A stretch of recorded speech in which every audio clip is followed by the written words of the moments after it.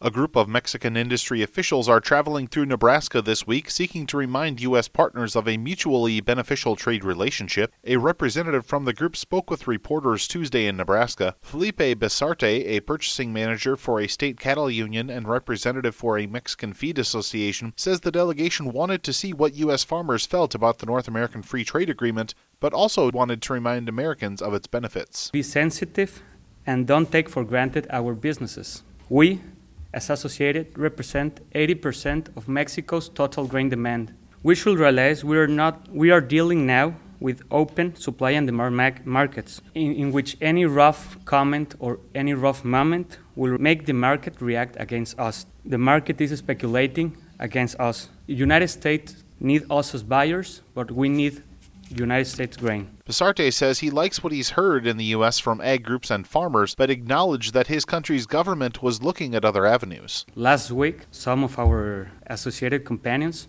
were down to Brazil. Mexico's government is looking forward to make easier ways to import from Brazil, but also they don't have the actual infrastructure needed. The posture of many U.S. ag groups is that modernization of NAFTA should, for the most part, leave agricultural provisions alone. Besarte says he agrees with that. Tom Slate with the U.S. Grains Council says the biggest hurdle in NAFTA modernization will be the first one. I think the biggest challenge is to get with it. There's a sense of, I wouldn't say urgency, but let's get this thing going. Let's get the negotiations started. I think the U.S. wants to get it done by the end of the year. Mexico certainly wants to get it done by the end of the year. Canada has indicated similar things. So the biggest challenge is let's get going.